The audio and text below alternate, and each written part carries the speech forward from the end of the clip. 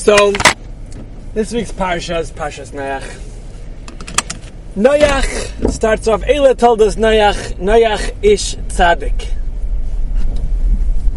Noach was a man, he was a tzaddik. Now I had a question. I thought that this was the source of the song, Noach is a big tzaddik. But the song, the pasuk doesn't say the word big, it just says Noach was tzaddik. So what is pshat in the song? What is going on? So someone was timing to me that his relative doesn't like this song at all because I don't know, whatever his cheshbon was, he didn't like it, right? But I really think that if we go through a few thoughts, we could actually learn an important lesson from this song, which is actually, I think, an old lesson that's been hiding between the lines of a lot of famous midrashim and gemaras. So what do I mean? So on Sukkot, this is my post-Sukkot thought actually. There's a Gemara in Sukkah that says if it rains on Sukkot, what's it like? It's like a servant came to his master, and the master asked for a pitcher of water. The servant brought the water, and the master splashed it all over the servant. That's the story. That's the mashal. That's a pretty harsh mashal, pretty harsh lesson. And what do we learn from it? So. And also I was thinking like this. I said this year it was actually the opposite, at least in New York. It looked like we weren't going to get into our sukkah in New York. It looked like it wasn't going to happen. It looked like we were going to be stuck inside, or making kiddush in the sukkah, and then, eating and then going in, and it looked like we were one of those, waiting an hour, 2 hours, and all of a sudden, like an hour before Yontif, it went to a drizzle, and by the time I came to our Suda, it was clear, and actually I think we ate every single Suda this year in the sukkah. So what happens when that happens? What's that a sign for? What is that like? So to try to answer this, let me tell you a different Gemara. There's a Gemara in Baba Kama that discusses someone named Nechunya Chayfer Sichin. Nechunya, I think his name is Nechunya, the well digger. He dug wells for the Eili Regalim. And there was a time, the story where his daughter fell into a well. And they came to Rabbi Chanina ben Dais, and they told Rabbi Chanina ben Dais, and he said, Nechunya's daughter fell into a well. What's going to be with her? He said, right now she's fine. Came back to her some time later, and he said, she's still fine. And he said, they came to him at the third time, he said, she must be out by now. He said, how could that be? What's going on? He's like, they went there and checked, and Kachava, she got out. Someone rescued her. A Zachar Shal Rechelim and a man, Ravinu, I'm not sure exactly, rescued her.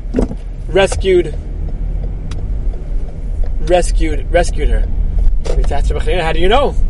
He said, first two times I knew that she could survive.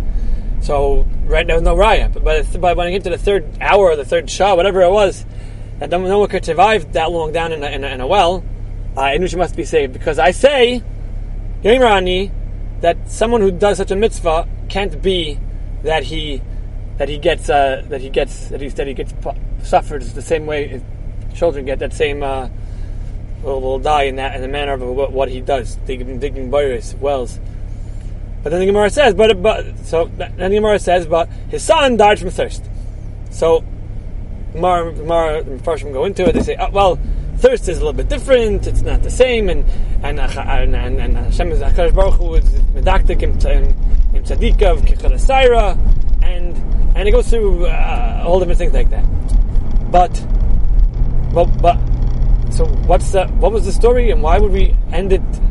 Why do we end it on such a? It's a little bit bothersome. It's a little bit confusing. What's going on? So the Ben Yehuda says like this. He says, no, you read it wrong. This story is not telling us about Nechunya Chayfer Sichin and the Maila and the idea of if you do something, you start working on a mitzvah that you're not gonna get nichshel in that way. You'll be protected from that. I mean, it's Yisayid. Maybe Rabbi Chaim Ben Daisa teaches us that Yisayid, and maybe it says it's telling us about Rabbi Chaim Ben Daisa. That's what it's telling us. It's telling us that it's about his kayach, right? He said, how was it that Rabbi Chaim Ben Daisa knew when he was davening for someone if he was fine or not, if he was going to get healed or not? He said, the Gemara Mishnah says if his tefillah came out good, the person was good, the person was healed. If his tefillah didn't come out good, he couldn't say the words properly, then the tefillah was, I mean, the person wasn't going to make it. So when we read the words even slower, right? Just say them properly. If whoa. When someone's live on the line and your words could heal them, then you're gonna stutter, you're gonna stumble, you're gonna mispronounce. So the Ben Yad says it wasn't that he mispronounced words. In Shemayim, they made him mispronounce words. They didn't let his tefillah come out good, because if Rabbi Chaim Ben Daisa would daven for the person in Shemayim, they would have to, whatever that means, they would have to heal the person. However that exactly works. Rabbi Chaim Ben Daisa was the epitome of Tzaddik Geyser v'Hakadosh Baruch Hu Mekayim. If he said, then it happened. So if in Shemayim this person wasn't supposed to be able to survive, then in Shemayim they would have to disrupt his tefillah. So what happened by the case of Rabbi Nechunya Chayfer Sichin? Rabbi Chaim Ben Daisa said, I say that someone who does such a mitzvah can't be punished through that mitzvah. Through that same time mitzvah. That's what I say. Yomer Ani.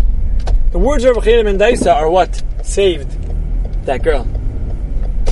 But, he says, when his son died, there was no Rabbi Chaim Ben Daisa around. That was missing.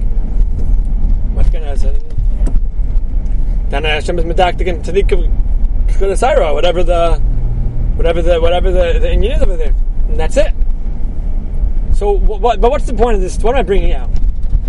That you see a story, and you say, okay, so the point is that it's tzaddikim Hashem's medaktik tzaddik chedasayra. That's it could be that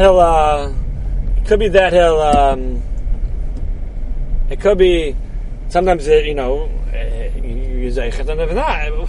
But it doesn't really solve the issue, right? So what's the lesson for us? The lesson is that it's such a kayach tefillah, right? Each everyone on their own level that could actually tu'oif something in Shemayim. And Rabbi Chaim was such a level that if he actually would say the words, it would happen. And look, there's a story about Rabbi Nechunya. Yeah, we want to tell about the master of Nechunya and the mitzvahs that he did, and a little bit of that, and the concept that Rabbi Chaim was introducing, that there is such a concept that if you do a certain mitzvah, it protects you to some degree. That's true. But what it's teaching us that Gemara is, especially when it tells us the contrasting point of his son, who was Meis Betzama, is that there's a koyach in tefillah, and there's a koyach in tefillah, and Chanina Ben Daisa was the epitome of that koyach. That's the lesson in between the lines. I'll give you another example.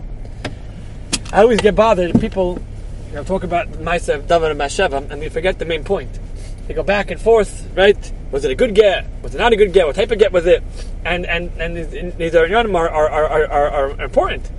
But the yisod of the story, when all said and done, if you missed this part, was that David HaMelech, on whatever level his Aveira, or whatever his thing he did was, on whatever level it was, whatever type of infraction it was, which we don't necessarily understand, but later on in his life, he did Tshuva Shalema.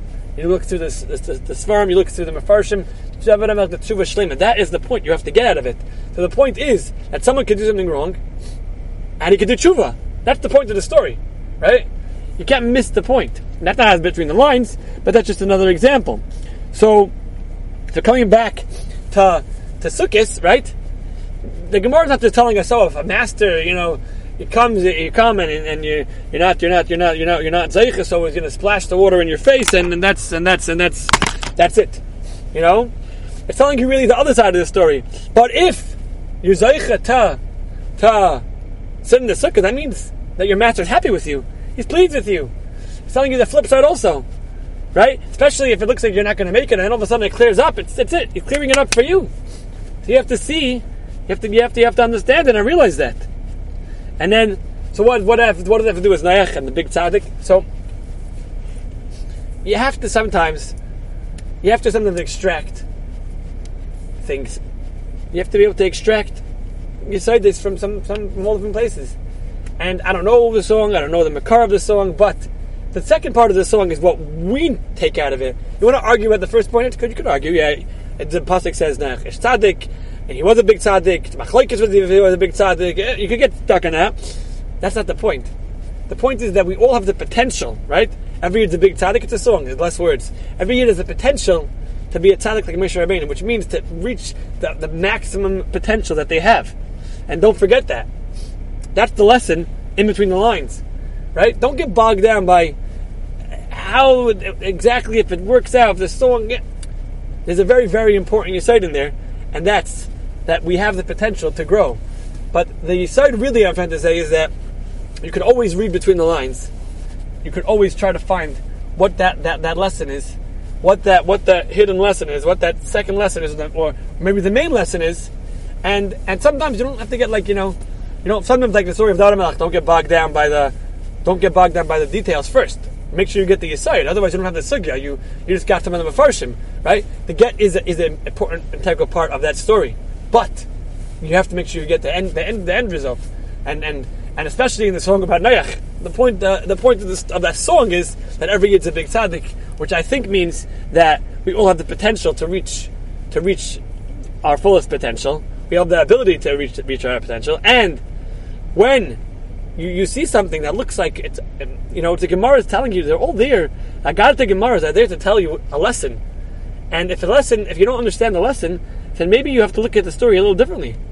Maybe there's always two sides, right? You need to go to the mefarshim. But if you say, okay, so his daughter got out and his son got killed, okay, whatever, it's a little different. But there's something going on. Really, it's there, hidden in that Gemara is like another lesson about tefillah. About it's very deep. Don't forget to make sure you read between the lines, and